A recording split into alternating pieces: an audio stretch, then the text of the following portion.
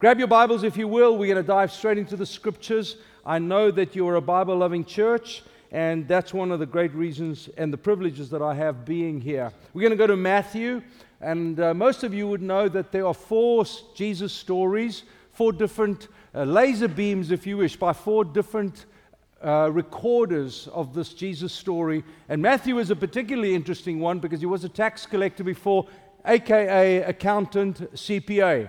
And so you find details in the text that are oftentimes not written in the others, and it gives us both a detailed historical narrative but a weightedly spiritual and transformative one. If you're not used to the Scriptures, you just kind of find the middle, keep going to the right, and if you go past, you will recalculate. All right, Matthew chapter 4. We'll pick up in the first verse, and I am reading from the ESV, which may be slightly different to the translation you have. Then Jesus was led by the Spirit into the wilderness. Then Jesus was led by the Spirit into the wilderness to be tempted by the devil. And after fasting 40 days and 40 nights, he was hungry. This is not a Netflix fast or a Daniel fast or a vegan fast. This is like no food, water, by himself in a desert place, no people. The shouts of the silence of the desert echoing was his every minute of every day, until another came to whisper in his ear. And the tempter came and said to him, "If, after 40 days of no eating, you are the Son of God, command these stones to become loaves of bread." But he answered, "It is written, man shall not live by bread alone, but by every word that comes from the mouth of God." Then the devil took him, physically or not, we're not sure, I think it was, to the holy city and set him on the pinnacle of the temple and said to him, "If you are the Son of God, throw yourself down, for it is written, he will command his angels concerning you. And on their hands they will bear you up, lest you strike your foot against a stone." And Jesus said to him, "Again it is written, you shall not put the Lord your God to the test." Temptation number 2. Temptation number 3. And again the devil took him to a very high mountain, showed him all the kingdoms of the world and their glory, and he said to him, "All these I will give you, if you will fall down and worship me." And Jesus said to him, "Begone, Satan, for it is written, you shall worship the Lord your God, and him only shall you serve." Then the devil left him. Luke chapter 4 says, "for an opportune moment." In other words, another time. I'll be back. And the angels came and were ministering to him. Lord, as we gather around the Scriptures, what a joy on a Sunday night to be gathering around the text and once again to be mesmerized by your beauty, your majesty, your boldness, your courage, your sacrificial surrender to a divine life, to live a human life just like us, and yet you never sinned, in order that we who do sin can find hope beyond our sinning disposition. Grant us grace tonight as we gather around the Scriptures. Speak to us. We so dearly want to hear. In Jesus' name, amen. August 1996, Meryl and I and our girls, who were 8 and 10, moved from South Africa, where we'd led a delightful church for 13 years, planted it, this little bitty group that grew. It was fun, it was exciting, it was loaded with ignorance, stupidity, and error, and God was kind and merciful, and something really wonderful happened.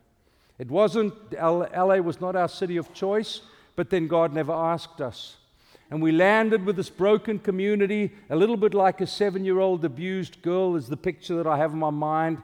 There'd been 3 church splits, moral failure, financial impropriety. It was a mess. We landed there on a Tuesday. By Friday, now remember, we're immigrants.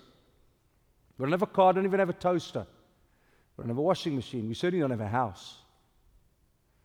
On a Friday, the elders gave us the church. On Sunday, we were set in, and the church was ours. It was an absolute tumble dryer of culture and church that we found ourselves at times not knowing which was up and which was down. In the busyness and the confusion and the chaos of it all, I unfortunately was very sluggish to notice that as we bought our house and moved into it, that Dana, my second daughter, who is very prophetically sensitive, would have sleepless nights and speak of this dark being in her room.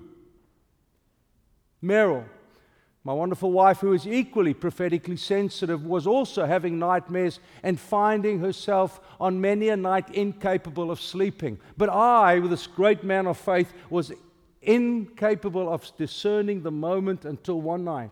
I think it was a Tuesday night.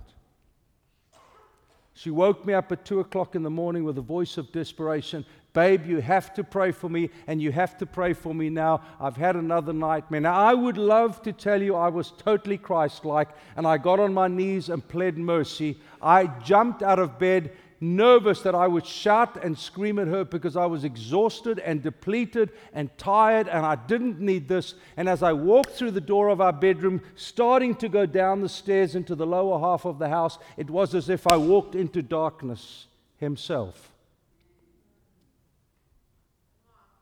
An indignation rose inside of me, which started with whimpering prayers, and this righteous indignation and authority started rising inside of me as I realized I was standing face to face with darkness. And I started praying to God and rebuking the devil at the top of my voice. I was not courageous enough, dear friends, to open my eyes lest I saw him, and so I stumbled down the steps and slowly and systematically took about an hour to pray through every room in my house. Every bedroom, every living space, and then opened the door. I have no idea what my neighbors thought, but I started walking the perimeter of our property, praying to God and standing and resisting the enemy. What on earth was that? What just happened? How was the freedom finally achieved as my little girl fell asleep and my mother and my wife's nightmares began to subside? What just went down? John Mark has wonderfully and eloquently put us all, including Merrill and I and our little community, on a compelling way of living as an apprentice to Jesus. He speaks of us being with Jesus, becoming like Jesus, and doing the work of Jesus. And so what we did is we as our little community started January 1 by reading through the gospel. There were 90 days till Easter. 89 chapters reading through the four gospels, and we set out. And dear friends, when I got to this particular passage, Matthew 4, I had preached it many times, I'd read it many times, I could almost quote it to you many times, but something arrested me in that moment, and when God does that to me, I feel like there's a prophetic pause. I have something to say to you, is what I felt the Spirit of God begin to direct me towards. Remember this, in 1 John 3, 8 verse and 9, the reason the Son of Man came was to destroy the works of the devil. Now, if we are supposed to, and I quote, do the things Jesus did, surely one of them is to destroy the works of the devil. The enemy, the thief, John 10:10, comes to rob, to kill, and to destroy. There is a personal demon. There is a personal demonic host. There is a personal devil who has an assignment against us to ensure our death and our destruction. Now, that is not a very cool subject. It's not very PC to talk about a demon, a demonic world. Tim Keller, the wonderful preacher, pastor from Redeemer Church in New York, I listened to him recently speak about this, and he said, in our secular, sophisticated palate, spiritual palate, we love the idea of an evil that may be psychological and personal. We understand it as a societal evil, but we cannot live with a possible reality that there is a supernatural evil. There is an evil that is not visible, evident, measurable, but nevertheless present. C.S. Lewis, thank you. C.S. Lewis, most of us know C.S. Lewis's writings, an Oxford Don, also a Cambridge Don, wrote the Narnia series, a philosopher, a studies of antiquities, the writing of ancient days, wrote this in his opening letter to the book, the Screwtape Letters. He said, there are two equal and opposite errors into which our race can fall about the devils. This is an intellectual man. One is to disbelieve their existence. The other is to feel an excessive and an unhealthy interest in them. They themselves, these devils themselves, are equally pleased by both errors. The error of the materialist, there's no existence of a supernatural evil, and the error of the magician, an unhealthy preoccupation with darkness. N.T. Wright, many of you would have heard him, John Mark quotes him, as a delightful old British gentleman who was, he led a church up in the northern part of England, great author, speaker, a ridiculously sharp intellectual man, said this: one of the key elements in Jesus' perception of his task was therefore the redefinition of who the real enemy was. The pagan hordes that surrounded Israel, including Rome, were not the actual foe of the people of Yahweh. Standing behind the whole problem of Israel's exile was the dark power known in the Old Testament traditions as Satan, Satan, or the accuser. The struggle that was coming to a head was therefore cosmic. Hence the subject, or my title, is A Cosmic Collision. And then Carl Bratton, a writer, a theologian, said this. He said, true Christianity is stuck with the devil. Like it or not, the decision for or against the devil is a decision for or against the integrity of Christianity as such. We simply cannot subtract the devil, along with the demons, angels, principalities, powers, and elemental spirits, without doing violence to the shape of our Christian faith and transmitted by Scripture and tradition, our primary sources. Well, let's go to the text. What does the text tell us? It leads out by saying, then Jesus was led by the Spirit into the wilderness. Now, I'm a lover of literature, and I always look for story. I'm a storyteller, I love narrative, and I love looking for the sequence, the progression of narrative. And so the moment the word now pops out at me, if there's a now, there's a then. And if there's a now and a then, there are stories to this. So I go back the few verses above, and there is this exquisite moment of the eternal reunion of the Father, the Son, and the Holy Spirit in the River Jordan. It's a glorious moment because the Son left the Father to come and be robed in the humanity birthed by a teenage single woman, and now He's living this life down here. And it's the moment we get this intimacy where the Father rips open the curtain from heaven and He looks down and He says, it's my boy. Hey everyone, it's my boy. I love my kids. And one of the things I'm really grateful for is that all three of them have known my privilege of a date with Dad. My eldest daughter is almost 32. She has 4 kids. They're church planted. She's off to college now to go and become a nurse. And when we were in Australia now, I took this gorgeous 32-year-old almost, and we arrived at a restaurant, and people think I'm a sugar daddy because I've got this old bullet with this gorgeous little chick by his side, and I'm styling. I'm like, yo, what's up? Give us the best table. You know what I mean? But there comes a time when I look into her eyes, and here is this gorgeous woman, and she is a mother of 4, and she's a wonderful wife, and she's a worship leader, and I look at her and I hold her face and I say, baby, do you know just how much I love you? And her big brown eyes normally fill up with tears, and she says, yes, Dad, I do. Do you know just how much I love you? Last week I was in Costa Mesa with my second daughter, and we went to 2145, a new cool little pizza, craft beer place, and we had lunch, and updated me on a trip to South Africa and I on our trip to Australia. And I looked into her gorgeous eyes and said, do you know how much I love you? And her eyes fill up, as do mine. Yes, Dad, I do. That I'm an 18-year-old son. He's a surfer, long blonde hair, and he's at college. I said to him the other day, you know, his teenage years were not unlike other teenage years. I said, I just want to thank you, boy. He said, what for, Dad? I said, you know, your teenage years, you really improved my prayer life.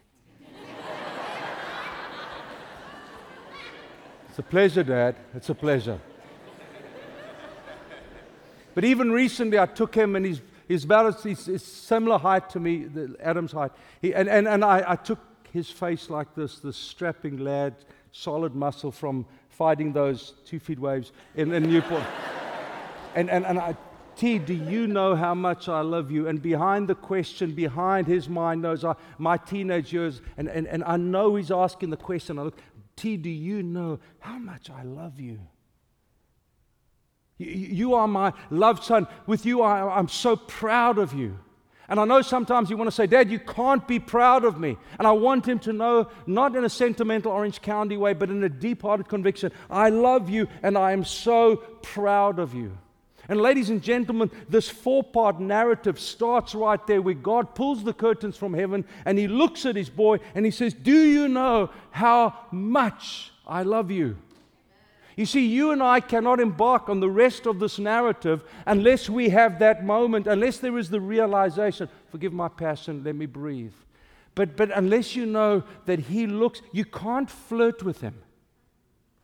You can't kiss and cuddle. I'll be back. When it suits me, I'll take a little bit of Jesus and maybe have a little bit of the Father, and then I'll go and do. You will never know the depth and the wonder and the privilege of the Father looking at you. I love you. And the wonderful identity that I am my dad's girl, I am my dad's boy.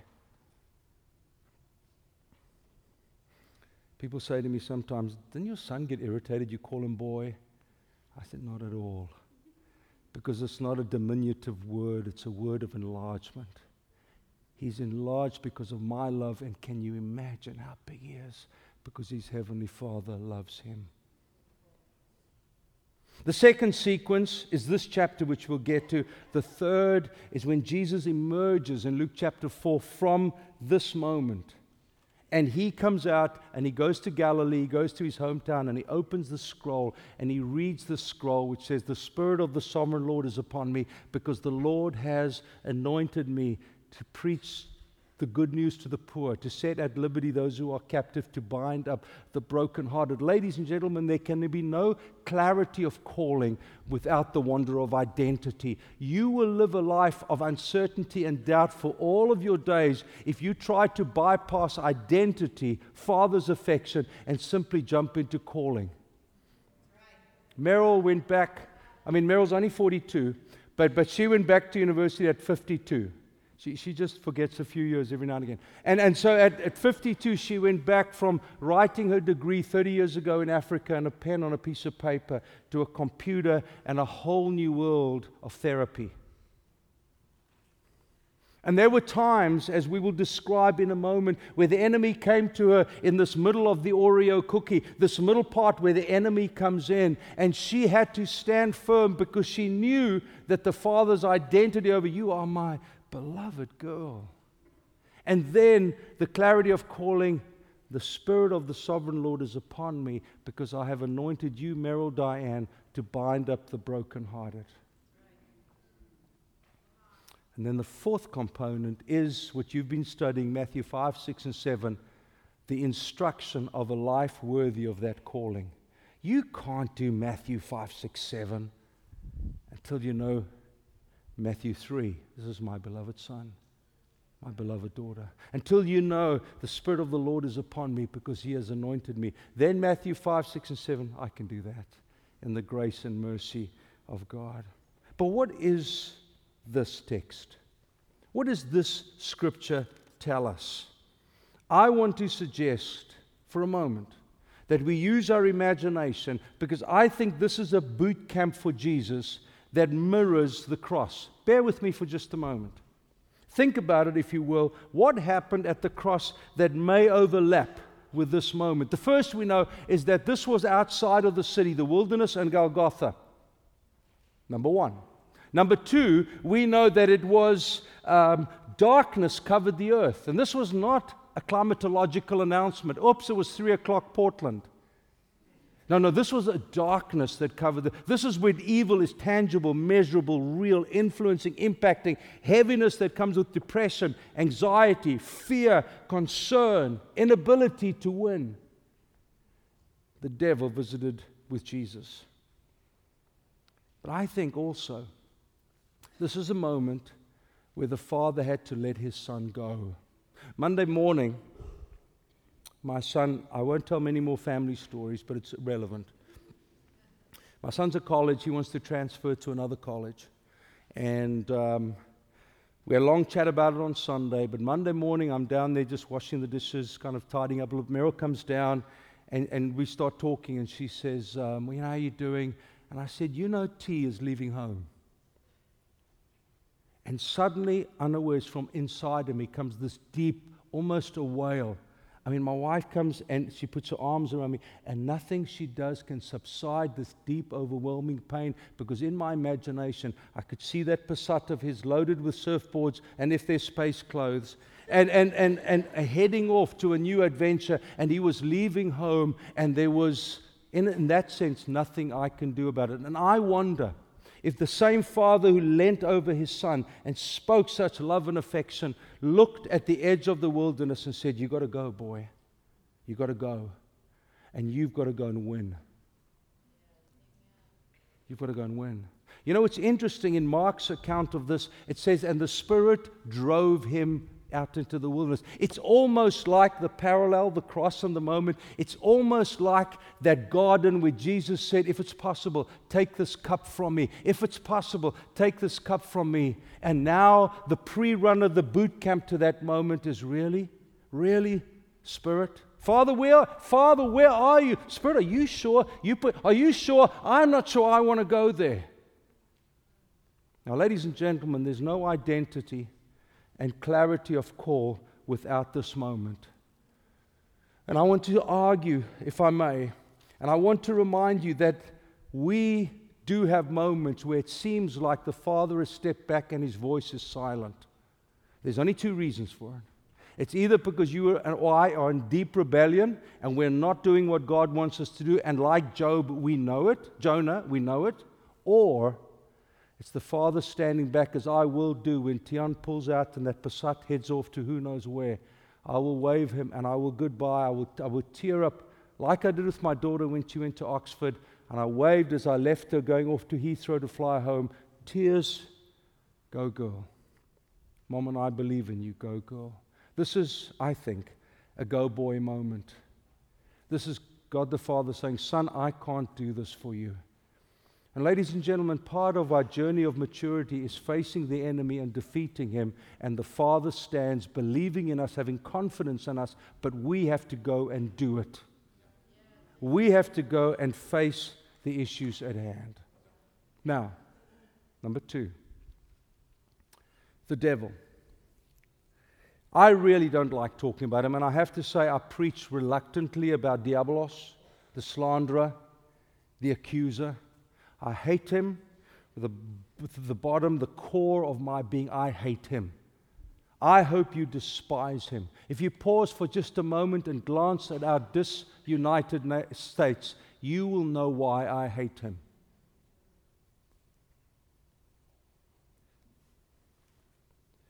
But he has schemes and strategies against us. 2 Corinthians 2:11 says, "In order that Satan might not outwit us, for we are not unaware of his schemes." We're not unaware of his schemes. The Holy Spirit drives Jesus into the schemes of Satan. Why? So that he could carry us and create a model for us to defeat this dastardly foe. You know, have any of you seen the movie Darkest Hour with Gary Oldman as Churchill? Have any of you seen that? All right. I hope you do. I think Gary Oldman's performance is absolutely remarkable. Churchill is one of my heroes. He had a big black dog, meaning he lived with depression and defeat.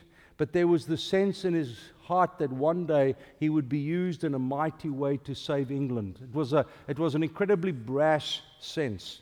And any study or knowledge of English history will tell you, just before the Second World War, from 1935 to 1939, Neville Chamberlain was Prime Minister. And Neville Chamberlain was a gentleman, a quiet man, a man who sought to bring peace, and not a combative man or a man who would take on forces of darkness. As Hitler began to emerge, this dastardly demonic tyrant started to emerge in Germany, Churchill was one of the only leaders who was prepared to stand on the public parliamentary stage and declare this was a foe who cannot be appeased, but a foe that has to be defeated. He was laughed at, he was scoffed at, he was chased out of parliament, but he was prophetic enough to realize this was not a policy of appeasement, but an act of combat. The story works its way out. Narrative a little light, marvelous performance by Gary Oldman, under the notion that Hitler could not be defeated through appeasement. I have a young friend, Tony Rainbow, is an Aussie pastor. I wish I could do it as hilariously and eloquently as he. But he tells the story in his 20s how, as a new church planter, what he did is he literally had a peace agreement with the enemy. I don't know how he did it, but he describes it hilariously, where he put up the white flag to the devil and he said this. He said, I will not preach against you if you leave me, my family, and my church alone. And he drew a line in the sand and he said, you don't cross this line and I will not cross that line. And he put a white flag up. He said, the problem is the enemy is a liar, a deceiver, a thief, and a bit like Spanish soccer players, he kept moving the line. Oops.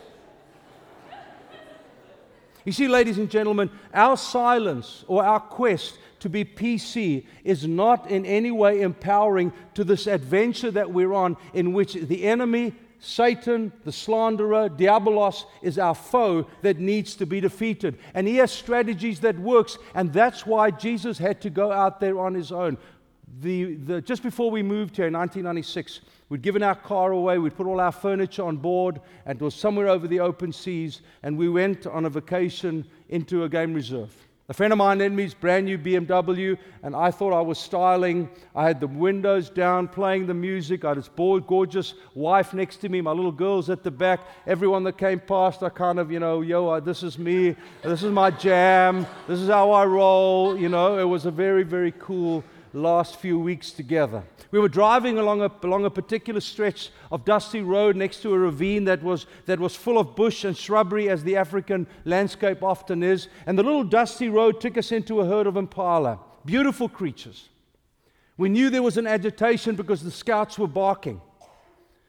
The heads were up, and the rest of the herd were on tippy-toes. Something was going down. We could see it wasn't a lion because there was no place for a lion to hide. A cheetah could spring up and take them down. They were not evident. A leopard, you'd never know he's coming. He would kill you before you knew he was there. Something else was happening. And as we were driving slowly along this pathway amidst the herd, two hyena broke ranks, broke through the undergrowth, and kind of as they cackled, this dastardly, raw, crude cackle. What happened was this herd scattered. What do you think, love? Was that pretty good? Not good. Should I do it again? See if I can. No, I won't do it again. I'm tired. And the herd scattered. And two things happened. The one, it seemed as if it was in slow motion, as these antelope, as these beautiful impala, turned to run away from the hyena, saw the car, and in my head I thought, I've just got to explain to my buddy, remember the new BMW you had? There's an impala stuck in it. But they gloriously leapt over the car and around the car, and the hyena came and put its head up. And then I looked, secondly, to see their strategy. They were not looking for the strong scout or the big male with the big horns. They scattered the herd so that they could pick up the fringe and the fragile and the broken and the hurting and the limping. They were clever. And as I saw that, I thought, that's how the enemy works. That's why Jesus had to go alone to defeat the enemy. But my dear friends, what happens in a world of rampant individualism is we think we can beat the devil by ourselves. It's not without reason that God said in a perfect world it's not good for man to be alone, as he complemented and completed the two into one. It was for a reason that Jesus sent them out 2 by 2, buddies together on global assignment. But this rampant individualistic thing that we live in, I got this. It's easy. And the enemy rubs his hands with glee and he says, of course you have. You are such a good little impala, aren't you? You know, it was amazing. I remember having moments in the car with the little girls, my girls at the back, and you come past and you'll see a predator there, and for some reason, maybe a mother with a little one, or a limping one, or an aged one would be separated from the herd, and the girls would scream at the back, "Get back to the herd! Get back to the herd!" Because alone they were vulnerable, and in the herd they were protected.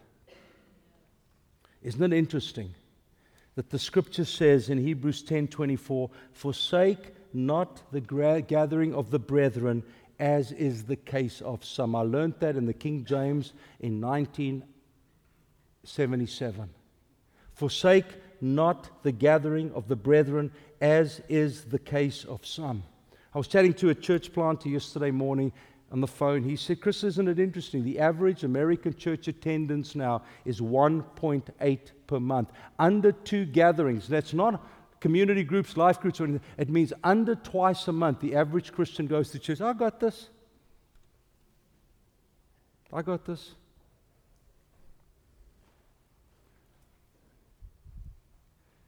Isn't it interesting that the average Christian in America right now changes church every 18 to 36 months? I don't need community.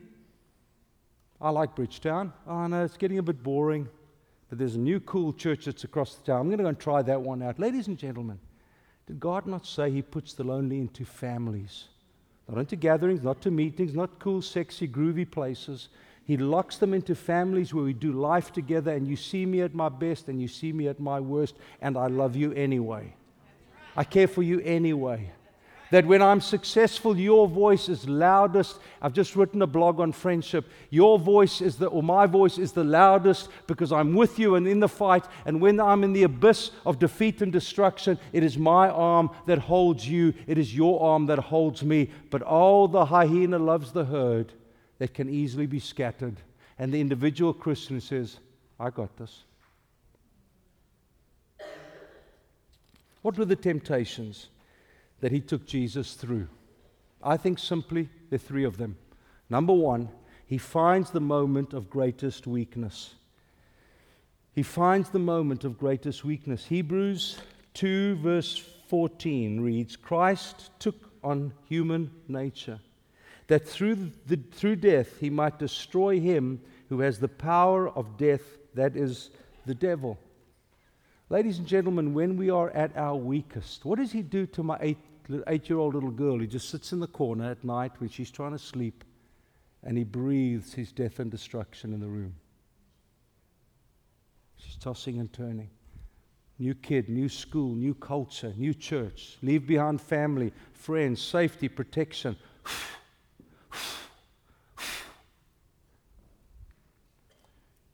He watches when we're tired, when we're weak, when we are vulnerable, anxious, uncertain.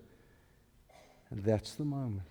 Monday we had about 5 or 6 church planting couples come and spend a day with us. Thank you, my love. And one of them, we were talking around these things. I said, what's the devil's strategy against your church? And they kind of looked at me. What do you mean? We've raised funds, we've got a band, we've got a school hall, we've got a core group. And I said, what's the devil's strategy against your community? And Tom, one of the church planters from Temecula, with his wonderful wife, Ebony, said, you know what happened to us the other day? He said, my kids aren't sleeping. Strange things are happening. Ebony's awake, nightmares. And he said, I went to pray for her, and as I knelt to pray with her, and there were only 2 of us in the room, a toy was picked up and thrown across the room. And he said, I got you, Satan. We're in combat here. You know I'm an older guy, and I know that you like playing video games till late and not sleeping. I know all that stuff. Can I speak as a father? You are at your most vulnerable after midnight. That's when there's more pornography viewing. That's when there's more drunkenness, abuse, addictions. And I'm not being a grumpy old guy. I want to love you and I want to protect you from the works of darkness, because that's where the hyena comes. When you are tired, exhausted, you wake up in the morning, oh, there's no time for a devotion. I haven't got time for Jesus now. I'm running. I've got to get to the office or to school or to university or to... Just say, I got you. Number 2. The enemy takes him to the pinnacle of the temple and says to him, if you are the Son of God, throw yourself down. For it is written, He will command His angels concerning you, and on their hands they will bear you up, lest you strike your foot against a stone. Here's my simple comment. The second temptation He threw at Jesus is this: is God truly trustworthy? Come on, stand on the pinnacle. What do you think? Well, if it was me, I'm swooning because I hate heights. But he says, jump. Father will catch you. Maybe. If you're the Son of God, maybe God will catch you. Come on, jump. See, because he sows moments of doubts that God isn't fully trustworthy, and so we manage our lives, we control our lives, we take everything under our wing, because fundamentally, dear friends, we're not sure we can really trust him. Meryl and I went to see a financial planner, a new guy, long story I won't bore you with, but he sits us down in his suit, accountant, CPA. He said, can you tell me, what's your budget? I said, I don't have a budget.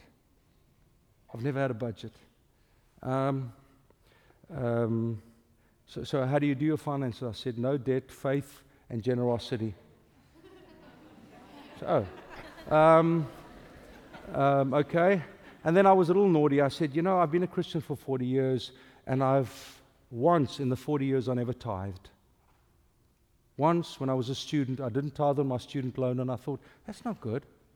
So I started tithing on my student loan. See, fundamentally, it's not, are Christians supposed to tithe?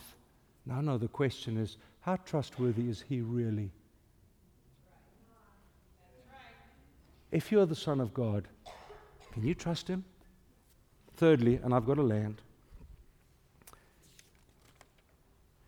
whom will you worship? Weakness, trustworthiness, and worship. He said, come on, just worship me a tad. 2 quick things. I think I've got 6 minutes according to that clock. Whom shall you worship? We know the issue of idols, and it's easy to know what your idol is. Just look at your checkbook. Your checkbook will tell you. Look at your planner.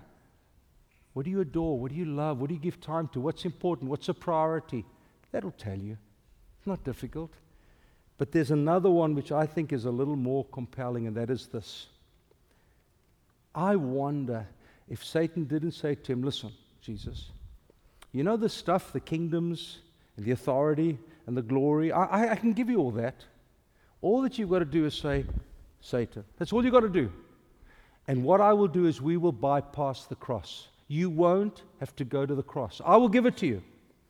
Because the cross will give you, but I will give it to you without that. And I'm sure in a moment of humanity, Jesus' mind flashed, because there were crucifixions all the time. His mind flashed and thought of the butchery and the bludgeonery and the torture and the death and the incision of knives and the beating and the crown of thorns. All of that pushed aside. Satan. See, ladies and gentlemen, in order for us to get to our place of calling clarity, it starts with the identity of the Father saying, this is my son, my daughter. But you have to go through these: weakness, worship, and trustworthiness. Every night when I go to sleep, most nights, sometimes I'm too tired, I start on the perimeter of our property, the car that's parked in the street, and I say, Lord, this is the car you've given me. I thank you. And I just put your protection over it. The enemy can't get it. It's not going to get stolen or damaged. And then I come and I pray around the perimeter of our home and the rooms and whoever's staying in the home at that moment in time. And I just say, Satan, you have no right of access. This is mine. The Father has given it to me to be the ruler of. I exercise authority. You have no right to be here. I speak scripture into those places. Satan, you have no right to be here. It is written. It is written. It is written. And then I take authority. Not every night. I don't have to deal with the devil all the time. But there comes the moment when I see the little schemes happen again. Meryl's not sleeping. There are nightmares in the house. There's uncertainty, vulnerability. Trust is up for question. Oh, I don't know if we can't trust God now. No. Satan, this is your tactic. You tried it against Jesus. You've tried it against me. Now you're waiting for another opportune time. You're going to try it again. You're not going to get it right. I'm weak, but you're not going to get it right. I will not worship you, and I will trust my Heavenly Father. Shall we pray together?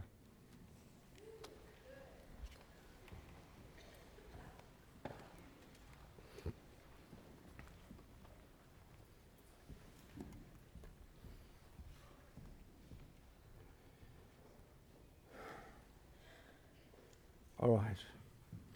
I'm going to hand over, I think, to Bethany in just a moment. Can I ask this of you? Can we be bold tonight? I'm told this is a courageous group. If you have felt the enemy has had a field day with you, he's beat the heck out of you. You feel like you've been 8 rounds with Mike Tyson. I know it's a 90s illustration, or maybe Holyfield, and you feel beat up. Now, anywhere you turn, there's darkness, there's defeat, your body is sore. Tonight's the night. Let's draw a line in the sand. Say, no more, Satan. This is not my normal. This is not my new normal. That is my abnormal. I will not live by that. I'm going to ask you to stand. If the enemy's got it right with you, you feel pummeled. You feel alone. God's felt like at a distance. His voice has been quiet, and you feel like you've been in the wilderness ring and you have taken a pounding.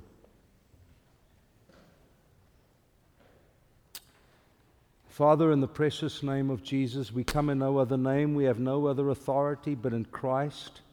A life lived, a cross redeemed, an empty tomb, the blood that was shed on our behalf. That is the only authority we have. I look upon this room of young men and women and I am furious. The enemy has got it right with them. Our silence sometimes on the issues of darkness has made us vulnerable to the quiet, subtle, nuanced bombardment of an endless enemy whose commitment is our destruction. And Satan, in the name of Jesus, and in partnership with the eldership, the pastoral team in this church, we stand against you. You have no right over these men and women in the name of Jesus. You have no authority. You have no access point. You have come in subtly like a flood. You have gently wanted to seduce, destroy, undermine, defeat these precious men and women. You have come like a hyena to scatter the herd, but tonight we say this herd will stick together. These men and women will be together. This is a congregation God has joined together on mission and assignment, Satan, and you have no right of access. We will not back down from you, and we will address you, and we will defeat you in the name of Jesus.